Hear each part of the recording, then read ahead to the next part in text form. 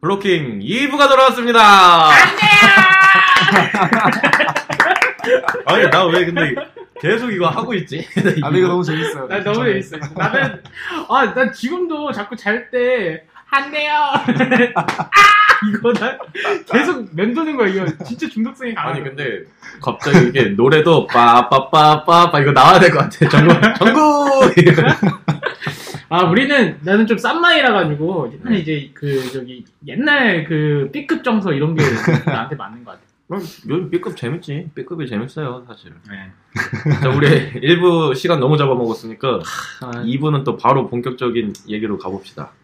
자, 거래소 1부에서 에피소드 잠깐 언급을 했는데 그러다가 이제 우리 하드포크 되면은 그렇죠. 코인 왜 지금 못하냐 이런 얘기를 하고 있었는데 왜 지급을 못하는지 첼시 씨가 설명 좀 해주시겠어요? 왜 나부터 하라고 그래? 나 지금 말 그렇게 많이 했는데. 우리 다 많이 했는데 나도 많이 했어요. 했어요? 안 돼요. 일단은 잘 생각해보면 지금 중앙거래소들을 이제 우리가 예로 드는 거잖아요. 그러면은 우리가 개인들이 개인의 지갑을 컨트롤하는 게 아니에요. 우리가 우리의 모든 자산은 다 거래소 지갑에 있단 말이죠. 네. 근데 이제 비트코인, 고르도, 플래티넘, 다이아몬드, 브론즈, 사파이어, 메가석비트 이런 거를 다 이제 컨트롤 하다가 그거를 거래를 이제 사람들한테 시켰어요. 근데 문제가 뭐냐면 예전에 그거 혹시 기억을 하실지 모르겠지만은 리플레이 프로텍션 기능이 구현이 되지 않은 상황이라고 한다면 지금 비트코인에서 갈라져 나왔잖아요. 그렇죠. 결국 같은 지갑을 이제 공유를 해서 이제 거기에 자산이 매핑되는데 고르도를 BTC처럼 쓰고 BTC를 고르도처럼 쓰고 플래티넘을 BTC처럼 쓰고 개판이 되는 거예요, 한마디로. 근데 이게 문제가 뭐냐면 거래소가 이 리플레이 프로텍션 기능이 구현되지 않은 코인을 지급하고 거래를 시켰을 때 그때 그 거래소의 신뢰도는 완전히 무너진다는 거죠. 왜냐하면 거래소는 중앙에 의해서 움직이기 때문에 그 신뢰 자체가 무너져서 지금 나중에 피해 발생하게 되면 너 이런 것도 방지 안 했어? 이렇게 되는 거예요. 그래서 조심스러울 수밖에 없어요. 사실 리플레이 프로텍션 기능은 코인을 이제 만드는 사람들이 제공해 줘야 되는 건데 그렇죠. 예. 이제 거래소를 사용하는 사용자들 입장에서는 잘 모르잖아요. 네. 그러니까 이제 거래소한테 너네 그런 것도 못하냐? 이렇게 그렇죠. 얘기하게 되고 또 거래소한테 이제 어쨌건 지갑을 거래소가 가지고 있으니까 개인 키를 거래소가 가지고 있으니까 거래소한테 돈 내놓으라고 당연히 해야 되는 게 맞고요. 거래소 입장에서는 굉장히 좀 쉽지 않죠. 그쵸, 난처하죠. 네, 새로운 코인은 자꾸 나오는데 얘네들이 정말 얘네 스캠 아닌가? 사기꾼 아닌가? 이거 판단하는 것도 시간이 걸리고 그다음에 이제 걔네가 이 기능이 정말 잘 갖춰졌는지 갖춰졌으면 기능 사용하는 법도 알아야 되고 또 프로그램도 깔아봐야 되고 이것저것 할 게 되게 많거든요, 사실. 아니 사실 거래소 입장에서는 그런 상장이나 포크된 그런 코인들이 증명만 돼 있다면 안정성이 돼 있다면 상장시켜서 거래량 늘리면 거래소 입장에서 당연히 좋죠. 근데 그렇죠. 이제 그게 이제 고객 자산을 운용이 아니고 이제 다루는 그런 회사다 보니까 아무래도 신중할 수밖에 없는 것 같아요. 그렇죠. 사실 아직 규제가 없다고는 하나 그냥 게임머니처럼 막 찍어내고 막 할 수 있는 건 아니거든요. 굉장히 이거는 불안한 굉장히 신중을 기하는 일이기 때문에 근데 이게 되게 복잡한 어떤 그런 이해관계가 얽혀 있는 것 같아요. 근데 제 개인적인 생각으로는 사실 고객이 달라고 하면 주는 게 맞다고 그렇죠. 생각을 하거든요. 왜냐면 이제 위탁을 맡긴 거잖아요. 내 지갑을 위탁을 맡긴 거고 이제 관리를 해주세요, 보관을 해주세요. 이런 게 거래소인데 이제 그러면은 포크가 일어났을 때 내가 보유하고 있는 만큼의 또 이제 생겨나는 거잖아요. 포크가 된 게. 그러면은 어쨌든 내가 위탁을 맡겼으니까 내 거니까 거래소에서 포크 나서 나온 거 내 분량 만큼 주세요 했을 때 주는 게 어쨌든 맞긴 맞거든. 근데 이제 아까 말씀드렸다시피 이게 또 문제가 발생할 경우에 이제 그걸 책임을 또 거래소가 져야 되니까 그거를 잘 한번 보세요. 공지사항을. 거래소들이 다 눈치 보고 있어요. 누가 제일 빨리 공지를 올리느냐에 맞춰서 그거대로 거의 움직이거든요. 막 총대 매가지고 우리는 안 하겠다. 절대 못해요, 그렇게. 그렇죠. 그러니까 누군가가 어떻게 하는지 보고 우리도 그렇게 하고 거의 대부분 이러거든요. 지금 여러 번의 사건이 있었잖아요. 근래 이제 작년으로 돌아가면 이더리움 클래식, 올해는 이제 비트코인 캐시, 그다음에 오미세과 에어드랍 할 때에도 있었고, 당장 이번 주는 뭐 비트코인 골드까지 해서 되게 많은 사건이 있었는데, 뭐 이제 가장 먼저 행동하기가 사실 쉽지 않아요. 그죠? 맞아요. 특히나 거래소 후발주자들은 더군다나 더 눈치를 볼 수밖에 없죠. 그렇죠. 그래서 지금 이런 것도 있어요. 그냥 상장만 시켜놓고 입출금을 안 금지시키는. 그렇죠. 그게 이제 그냥 선물 거래처럼 그냥 자산이 있는 것처럼 그렇게 하는 거거든요. 비트코인 골드 같은 경우는 이번에 그렇게 처음에 많이 상장을 했죠. 골드가. 그죠. 네, 그래서 골드는 보니까 이제 리플레이 프로덕션을 뭐 만들었더라고 보니까 주소가 맨 앞이 뭐 G로 시작. G나 A로 시작하죠.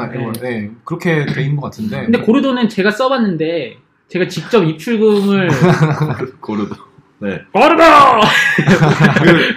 그게 착각하시겠어. 골드 말고 고르도가 따로 있나? 골드, BTG.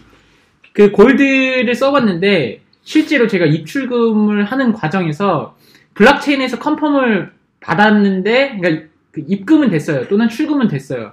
근데 트랜잭션 아이디가 조회가 안 되는 경우가 꽤 많았었어요. 그러니까 그게 이제 이런 일들이 되게 많이 일어나고 있다고 한다면, 그리고 또 비트코인 골드는 이제 그 마이닝 자체도 뭐 음모론이 뇌피셜이긴 하지만, 뇌피셜은 아니죠. 익스플로러 조회해보면은 한 명이 한 시간에 12개씩 캐고 있는 거예요.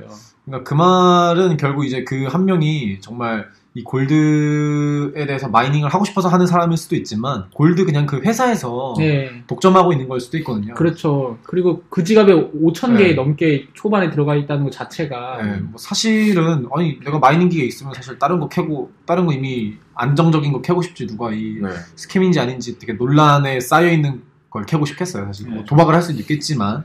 마이닝도 뭐 공짜로 하는 게 아니니까. 전기세가 엄청 많이 나가는 자산이라서. 지금 뭐 지난번에 다이아몬드인지 플래티넘인지 그건 또 연기도 됐고 또 그렇죠. 그때 그러니까 이게 이렇게 주먹구구식으로 지금 딱 그 마인드가 그거예요.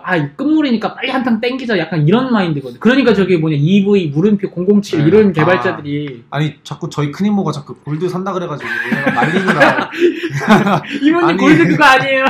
그거 아니야. 친구들도 그렇고 자꾸 골드 이거 나왔을 때 상장되면 이제 또 코인이 많이 올라가잖아요. 상장되는 날은 또. 그래서 그거 단타하고 막 빠진다고 막 난리를 치는데. 맞아요. 나는 이런 거 추천하기 싫은데.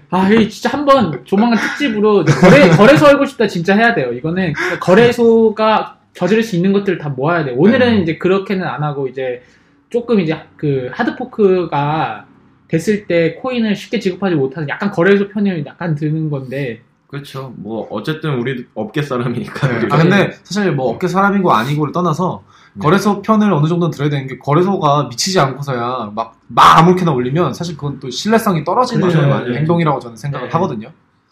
그렇게 하면 안 된다고 생각을 하고, 그리고 난처하죠, 거래소 입장에서는 사실. 근데 절대 뭐 지금 알려진 뭐 그런 거래소들은 뭐 고객이 뭐 골드를 지급을 안 하더라도 뭐 자기네들 먹고 뭐 튀고 뭐 그러진 않을 것 같아요. 뭐 지금 당장은 먹고 튈 수도 있죠. 신생거래소 같은 경우는. 신생 그렇지. 한탕주의. 근데 지금 웬만큼 큰 거래소는 이게 또 모든 게 또 게임 이론이잖아요. 그렇게 그렇죠. 행동해가지고 자기한테 얻는 이익보다 실이 많으면은 그렇게 하기가 어렵죠. 아마 큰 거래소들 같은 경우에는 이미 황금알을 낳는 거유이기 때문에 배를 가르는 짓을 먼저 하진 않을 거라고 생각을 저는 하고요. 근데 이제 저는 이제 그 거래를 할 때 이거는 좀 알아야 될 것 같은 게, 그 거래소에 특정 코인을 상장을 했을 때 입출금이 되냐 안 되느냐는 좀 볼 필요가 있을 것 같아요. 입출금이 되는 건 진짜 자산을 이제 거래를 하는 거고, 그거는 실제 시장 어떤 원리에 의해서 가격이 형성되는 건데, 입출금이 안 되는 상태에서 그냥 딱 해버리는 거는 그냥 그거는 없는 걸 파는 거거든요. 그래서 그렇죠. 이제 그런 부분은 시장 가격이 높게 형성됐다고 하더라도 입출금을 허용시켰을 때 그 가격이 아닐 수도 있거든요. 그런 부분은 좀 잘 파악을 하셔야 되는 거죠. 중요한 정보네요. 확실히 입출금이 되느냐 마느냐. 네, 그래서 또 하나 덧붙이자면은, 그 거래소는 블록체인하고 연관되어 있는 게 입출금밖에 없어요. 그러니까 이 다른 거래소 지갑으로부터 이쪽으로 이제 보낼 때 외부 거래 트랜잭션 피를 내서 이제 컨펌을 받아야 되는 거고 비트코인 거래소에서 이제 다른 거래소 또는 다른 지갑으로 보낼 때 이제 그 피를 내는. 그래서 뭐 비트코인 트랜잭션 피가 왜 이렇게 비싸냐 이렇게 생각하실 수도 있는데 그 피는 뭐냐면은 네트워크 피예요. 거래소가 먹는 게 아니라. 이거 모르시는 분들 정말 많아요. 진짜 그래서 네트워크 피에 내는 거를 그 거래소가 어쩔 수 없어. 그러면은 그걸 낮추면은 내일 들어가요. 그럼 내일 들어가는데 또 시세 떨어지면 야 니네 때문에 사장 뭐 하시나 이거 나오는 거예요. 그렇죠. 아니 물론 거래소도 어쨌든 이윤을 추구하는 기업이다 보니까 그 트랜잭션 피에 얹어서 이제 더 책정을 하긴 하겠죠. 물론 트랜잭션 피만 하면은 거래소에 남는 게 없으니까. 물론 그런 건 있겠지만, 이제 이번에 뭐 캐시나 뭐 이런 거, 이때 이제 블록체인 네트워크가 엄청 폭주했잖아요. 그래서 트랜잭션 피가 좀 올라갔는데, 이거를 트랜잭션 피 개념을 모르는 상태에서 그냥 너네 거래소 갑자기 이래. 왜 수수료 올려 이러시는 분들이 너무 많으니까. 그렇죠. 그거는 이제 트레이드 오프인 거죠. 빨리 하려고 하면 수수료 올려야 되는 거고 천천히 하려면 수수료 내려야 되는 건데 이거에 관련해서 이제 제가 아는 분이 질문을 했어요. 그래서 제가 이 똑같은 질문을 받아가지고 대답을 했거든요. 수수료 올려야 빨리 된다. 그랬더니 이제 거기서 들어온 말이 그러면은 수수료를 어디서 올릴 수 있는데? 라고 물어봤어요. 그러면은 거래소에서는 수수료를 올릴 수 있는 기능이 거의 없잖아요. 네. 수수료 자체적으로 이제 정책이 있고 이제 수수료를 가지고 이득을 보는 게 거래소니까 이제 그걸 정할 수 있는 게 없는데 수수료를 어떻게 정하면 돼? 그러면 개인 지갑을 쓰면 되거든요. 그렇죠. 그래서 저희가 이제 나중에 개인 지갑도 다루겠지만 개인 지갑을 쓰면 되는데 대신 개인 지갑을 쓰게 되면 그 모든 이 자신이 보관하고 있는 자산들은 본인이 모두 책임을 지셔야 되거든요. 네, 그렇죠. 만약에 수수료 개념을 모르는데 자신의 개인 지갑으로 다 옮겨놨다. 저는 상당히 반대를 합니다. 맞아요. 가계부 적는데 자기 돈 관리 자기가 하고 있는데 이거 무슨 뭐 세금 뭐 나가는지 막 모르는 뭐 부가세 별도 이런 개념 모르고 그냥 하는 거랑 그렇죠. 뭐 다른 게 이제 수수료를 자기가 스스로 이제 뭐 높게 하든 낮게 하든 뭐 정하고 싶으면 정말 자기가 개인 지갑을 쓰던가 그다음에 아니면 그 해당 코인에 프로그램을 직접 깔아서 써야 돼요. 근데 이제 그렇게 쓰게 되면 만약에 실수로 바이러스가 걸렸어.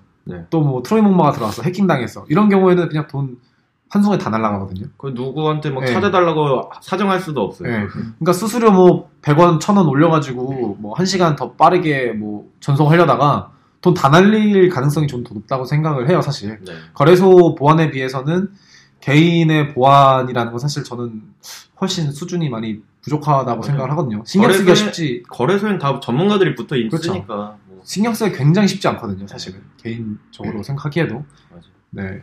근데 이런 분도 있었어요. 최근에 이제 제가 트랜잭션 피 얘기 나와서 그런데 수수료 이렇게 높아진 게 그 블록체인 네트워크 때문에 그렇다. 네트워크 상의 피가 있는 거다. 그랬더니 그러면 그거 어디다 전화하면 낮추세요. 그래서 서토시 나카모토 전화해야지. 그래서 나도 알고 싶다. 나도 창의적이다. 굉장히 근데 합리적인 질문이에요. 그러니까 블록체인 전화번호 알려달라고 그래. 비트코인 전화번호 알려주고. 정답을 말씀드리면 그분이 마이닝 기계를 다 사서 수수료를 낮게 책정한 트랜잭션도 다 마이닝 하시면 됩니다. 사실. 근데 쉽지 않겠죠. 쉽지 않겠지. 배보다 배꼽이 더 커지는 그러니까 이게 블록체인 시스템 자체가 그 탈중앙화가 되면서 사실 효율성은 떨어진다고 저는 보거든요. 그러니까 개개인한테 많은 책임과 권한을 부여를 하는 거예요. 근데 이제 그게 귀찮다 보니까 중앙거래소한테 그걸 대행을 하는 건데 결국 그거는 이제 우리가 은행 쓰는 것과 비슷한 원리거든요. 근데 이제 은행은 오랜 기간 동안 신뢰를 이제 받고 국가의 지금 관리 감독을 받고 있는 상태에서 운영을 하니까 조심스러운데 지금 거래소는 너무 폭주기관차처럼 아무 제재도 받지 않은 상태에서 자기네 마음대로 움직이기 때문에 지금 소비자 피해가 발생을 하더라도 그걸 어떻게 보호할 수 있는 그게 없는 거예요. 그래서 지금 그게 문제인 거죠. 그리고 또 이제 앱 지갑이 있죠. 네. 앱 지갑의 경우에는 또 안전하냐, 마냐 이런 말들이 많은데 사실 저 같은 경우는 앱에다가 모든 자산을 보관하는 거는 정말 반대를 하는 편이고요. 아니 앱을 누르면은 막 개인 키가 막 3,000에 다 떠. 이거는 정말 여기 가져가세요. 이건 정말 그러면 저는 사실 안 된다 이렇게 생각을 하고요. 그다음에 그 안드로이드나 아이폰이나 안전한 영역이 있어요. 뭐 하드웨어에서 직접 이제 개인 키 같은 걸 만들어주는 영역이 있는데 그 만들어주는 키가 사실 이더리움하고 비트코인에서 통용되는 키가 아니에요. 네. 좀 다른 알고리즘을 쓰거든요. 그래서 실제로 이 사용되는 키는 그냥 안전하지 않은 영역에서 생성하고 쓰거든요. 네네. 그래서 이 키는 되게 좀 불안해요, 사실. 되게 언제 해킹당할지 모르는 키거든요. 막 그 뭐 Secure Enclave 영역 이렇게 얘기를 하는데 어쨌건 그래서 앱 지갑은 상당히 불안하고 이제 본인이 아무리 이제 수수료 뭐 문제라든지 아니면 거래소를 못 믿겠다 하더라도 사실 개인의 보안 측면에서 돈을 진짜 엄청 많이 쓰지 않는 이상 거래소 보안을 넘기 쉽지 않아요. 네네. 물론 거래소가 뭐 해킹당하는 일이 많고 어쩌고저쩌고 하지만 거래소 많잖아요. 많은 것 중에 그래도 좀 안전하다고 생각하면 그래도 사실 개인이 보관하는 것보다는 훨씬 안전하다고 생각을 하거든요. 저도 그 앱 지갑은 뭐 주고 받을 때만 쓰지 거기다 보관은 하지 않아요. 네, 보관은 정말 반대. 그냥 받아, 그러니까 준다는데 어쨌든 뭐를 주소를 줘야 되니까 그때 그냥 앱 지갑 하면 쉽게 받을 수 있으니까 그거 받고 바로 이제 다른 데로 돌려놓지. 본인이 생각하시기에 뭐 소액 정도. 네, 뭐 저희한테 소액은 뭐 10,000원, 20,000원이겠지만 뭐 이제 다루시는 금액에 따라서 소액의 범위가 달라지겠죠. 네, 소액이라고 생각하시는 부분만 범위만 그렇죠. 원하시기를. 그러니까 이게 그 쉽게 얘기하면은 개인 키가 뭐냐고 사람들이 그 물어보시면 그냥 공인인증서라고 보시면 되는데 그 공인인증서 자체가 이제 그 불법적으로 이제 유출되고 이런 그 가능성들이 되게 많은 거죠. 그러니까 과연 그 지금 공인인증서 저장할 때도 어떻게 안전하게 저장하느냐에 되게 이슈가 많잖아요. 뭐 하드웨어에다 저장해라, 뭐 어디다 저장해라, 뭐 이런 것과 개인키는 똑같아요. 그 블록체인이라고 해서 그 개인키가 뭐 더 안전하고 그런 건 없잖아요. 그 PKI 똑같이 기술을 쓰는 건데. 그래서 그 보관을 개인키라고 하는 것도 결국 문자열인데 그 단순한 그 텍스트 문자열 그를 탈취하는 게 뭐 얼마나 그게 어렵겠어요. 다 엄청 쉽게 탈취할 수 있죠. 그래서 그 이슈들. 그래서 특정 회사가 만든 앱이면 그 개인키 백도어 같은 거 만들어가지고 그냥 그쪽에다 전송해줄 수 있는 아무도 몰라요. 우리는 그냥 믿고 쓰는 거예요. 그냥 신뢰 시스템. 그 회사가 설마 그러겠어? 이렇게 그렇죠. 하고 하는 거지. 그렇죠. 그게 진짜 기술적으로 안전하다는 건 누구도 입증할 수가 없거든요. 그 뭐 오픈소스 원래 앱들이 있어요, 사실. 근데 이제 그런 앱들 좀 믿는 거는 뭐 나쁘지 않다고 생각하는데 사실 앱 자체가 굉장히 불안한 요소이기 때문에. 앱 얘기하니까 그 지난주인가 거기 가서 앱도 출시했잖아요. 이거 뭐 특정 거래소 얘기할 비트코인이죠? 거기서 앱도 나왔는데 해봤어요? 그 앱 써봤어요? 앱으로? 뭐 그 한번 써보긴 했어요. 저는 안 써봐가지고 괜찮. 이거 그냥 여담이에요, 여담. 갑자기 생각나가지고 그거 출시했구나. 그래서 써보셨나 궁금했네. 아무튼 뭐 그래서 앱 지갑 얘기로 돌아오면은 최스 씨도 앱 지갑 뭐 이용하시나요? 앱 지갑 뭐 이용하죠. 그냥 뭐 작스나 이런 것들 뭐 지갑들 이용하는데 일단은 쓰기에는 너무 복잡해요. 그 뭐 제가 쓰더라도 진짜 이렇게까지 해야 되나 뭐 이런 생각도 사실 많이 들고 그 다음에 제가 거래액이 많지 않은 상황이라 가지고 막 그리고 또 아니 어떻게 이렇게 막 분산 저장하고 이런 게 너무너무 불편하잖아요. 진짜 이게 원래 그 중앙은행에서 그 통장 그 이런 것도 여러 개 관리하는 것도 진짜 힘든데 이거 뭐 앱 지갑 비밀번호도 뭐 옮긴 것도 아니고 뭐 시드 저장하라 그러고 막 엄청 복잡한데 이게 왜 이렇게까지 자산을 보관을 해야 되는 건지 사실 그런 의문이 많이 들어요 쓰면서. 저희가 예전에 2화였나요? 그때도 한번 얘기하긴 했지만 결론은 이제 큰 금액은 하드월렛에 보관하는 게 이제 가장 안전하고 그다음에 이제 거래할 금액만 이제 핫월렛, 뭐 거래소 월렛, 앱 이런 데 보관하는 게 이제 저희가 드리는 추천 방법이죠. 그렇죠? 네. 근데 저기 하드 월렛도 요즘 웬만한 거 그 나온 거 이렇게 보면은 조금 문제될 소질이 약간 있긴 있더라고요. 그렇죠. 네, 하드 월렛도 그렇고 그러니까 세상에 온라인으로 뭔가 하는 거 자체가 그 어떤 위험성이 있어요. 그러니까 그 홀이 다 있는 거고 그래서 그냥 기도해야 돼요.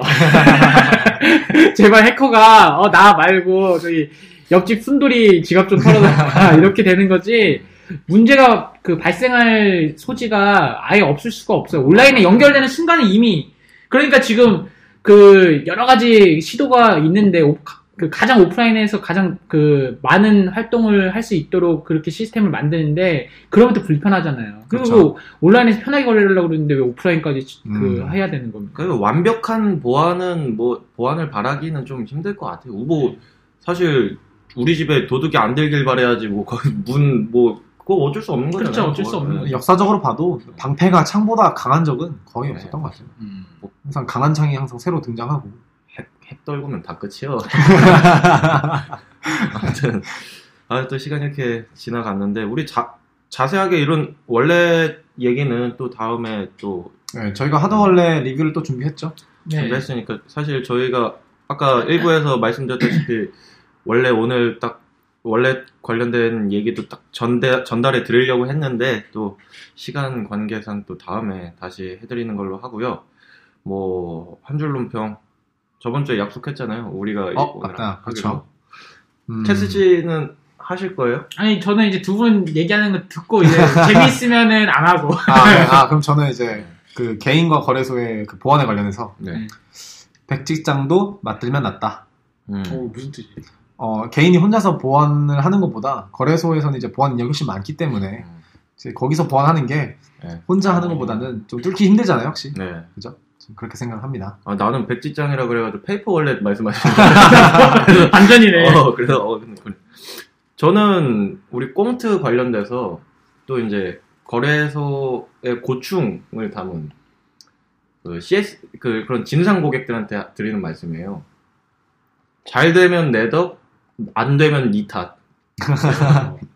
그러니까 아무래도 이제 거래소들이 요즘에 많이 힘들어하고 있는데 이제 우리 사용하시는 분들도 좀 아시고 쓰는 게 뭔지 아시고 이렇게 알고 나서도 문제가 있다. 이제 그거에 대한 어떤 정당한 컴플레인을 해주셨으면 하는 그냥 감정적으로 그냥 내 돈 내놔 막 이러진 않아주셨으면 하는 서로 간에 존중이 필요할 때죠. 존중이 필요하죠. 길버 씨가 굉장히 분노하고 계신 것 같은데 지금. 저요? 캐릭터를 많이 만나가지고 사장 뭐 하냐? 아까 말씀하셨다시피 양반이에요 이 정도.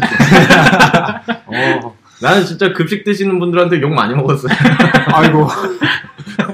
그래서 하실 거예요? 전 다음 주에. 알겠습니다. 그러면은 자 이번 14화는 여기서 마치기로 하고요. 다음에 더 알찬 소식 가지고 돌아오도록 하겠습니다. 두 분 수고하셨습니다. 네, 감사합니다. 감사합니다.